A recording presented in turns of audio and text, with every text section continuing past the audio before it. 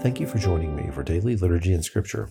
Today we'll be reading Psalm chapter 106, verses 19 through 48, Ecclesiasticus chapter 48, and Revelation chapter 4.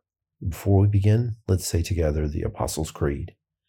I believe in God, the Father Almighty, creator of heaven and earth.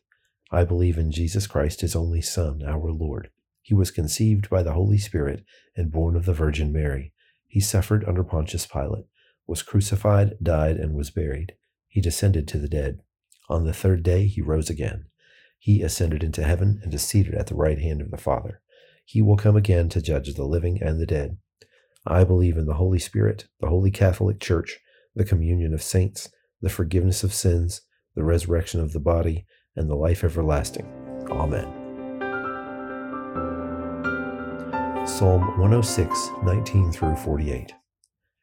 At Horeb they made a calf, and worshipped an idol cast from metal. They exchanged their glorious God for an image of a bull, which eats grass.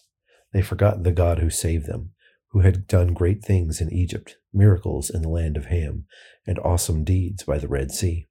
So he said he would destroy them.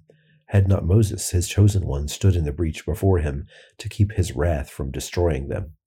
Then they despised the pleasant land. They did not believe his promise. They grumbled in their tents and did not obey the Lord. So he swore to them with uplifted hand that he would make them fall in the wilderness, make their descendants fall among the nations, and scatter them throughout the lands. They yoked themselves to the Baal of Peor, and ate sacrifices offered to lifeless gods. They aroused the Lord's anger by their wicked deeds, and a plague broke out among them. But Phinehas stood up and intervened, and the plague was checked. This is credited to him as righteousness for endless generations to come.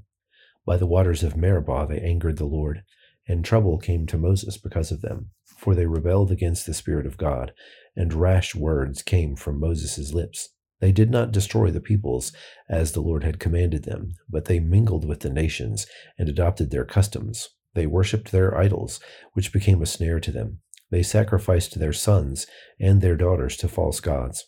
They shed innocent blood, the blood of their sons and daughters, whom they sacrificed to the idols of Canaan, and the land was desecrated by their blood. They defiled themselves by what they did. By their deeds they prostituted themselves. Therefore the Lord was angry with his people, and abhorred his inheritance. He gave them into the hands of the nations, and their foes ruled over them. Their enemies oppressed them, and subjected them to their power. Many times he delivered them, but they were bent on rebellion, and they wasted away in their sin. Yet he took note of their distress when he heard their cry. For their sake he remembered his covenant, and out of his great love he relented. He caused all who held them captive to show them mercy.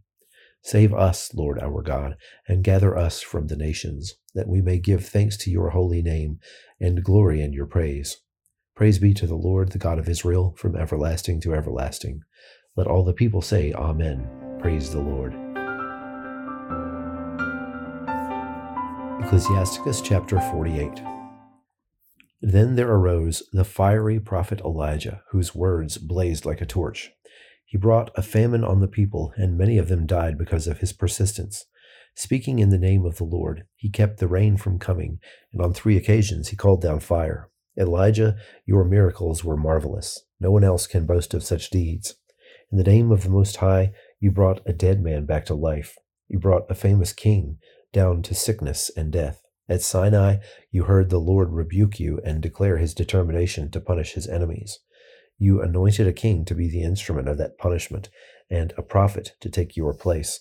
You were taken up to heaven in a fiery whirlwind, a chariot drawn by fiery horses.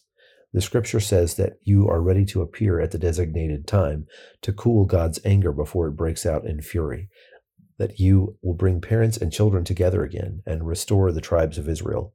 Fortunate are those who live to see you come, as well as those who have already died in love, for we too shall live. When Elijah was hidden by the whirlwind, Elisha was filled with his spirit. As long as he lived, he was not afraid of rulers, and they could not make him do as they wished. Nothing was too hard for him. Even when he was dead, his body worked a miracle. In life and in death, he performed amazing miracles. But in spite of all this, the people did not abandon their sinful ways until they were taken from their land as prisoners and scattered over all the world. This left the nation few in number, but those who remained were still ruled by the descendants of David. Some of the people did what was pleasing to the Lord, but others committed sin after sin. Hezekiah prepared his city to resist a siege and provided it with a water supply. He had a tunnel built through solid rock with iron tools and had cisterns built to hold the water.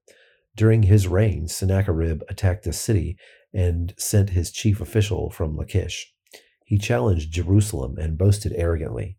The people lost their courage and shook with fear. They were in pain, like a woman in labor. But they prayed to the merciful Lord, the Holy One in heaven, who quickly answered their prayers and sent Isaiah to save them. The Lord struck the Assyrian camp. His angel wiped them out. Yes, Hezekiah did what was pleasing to the Lord and firmly followed the example of his ancestor David. This was what was commanded by the great prophet Isaiah, whose visions were trusted. He made the sun move backward and lengthened the king's life. He comforted the mourners in Jerusalem. His powerful spirit looked into the future, and he predicted what was to happen before the end of time, hidden things that had not yet occurred. Revelation chapter 4. After this I looked, and there before me was a door standing open in heaven, and the voice I had first heard speaking to me like a trumpet said, "Come up here, and I will show you what must take place after this." At once I was in the Spirit, and there before me was a throne in heaven, with someone sitting on it, and the one who sat there had the appearance of jasper and ruby. A rainbow that shone like an emerald encircled the throne. Surrounding the throne were 24 other thrones, and seated on them were 24 elders. They were dressed in white and had crowns of gold on their heads. From the throne came flashes of lightning, rumblings, and peals of thunder. In front of the throne, 7 lamps were blazing. These are the 7 spirits of God. Also in front of the throne, there was what looked like a sea of glass, clear as crystal.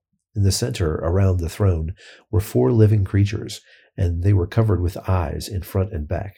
The first living creature was like a lion, the second was like an ox, the third had the face of a man, the fourth was like a flying eagle. Each of the 4 living creatures had 6 wings and was covered with eyes all around, even under its wings. Day and night they never stopped saying, "Holy, holy, holy is the Lord God Almighty, who was and is to come." Whenever the living creatures give glory, honor, and thanks to him who sits on the throne and who lives forever and ever, the 24 elders fall down before him who sits on the throne and worship him who lives forever and ever. They lay their crowns before the throne and say, "You are worthy, our Lord and God, to receive glory and honor and power, for you created all things, and by your will they were created and have their being."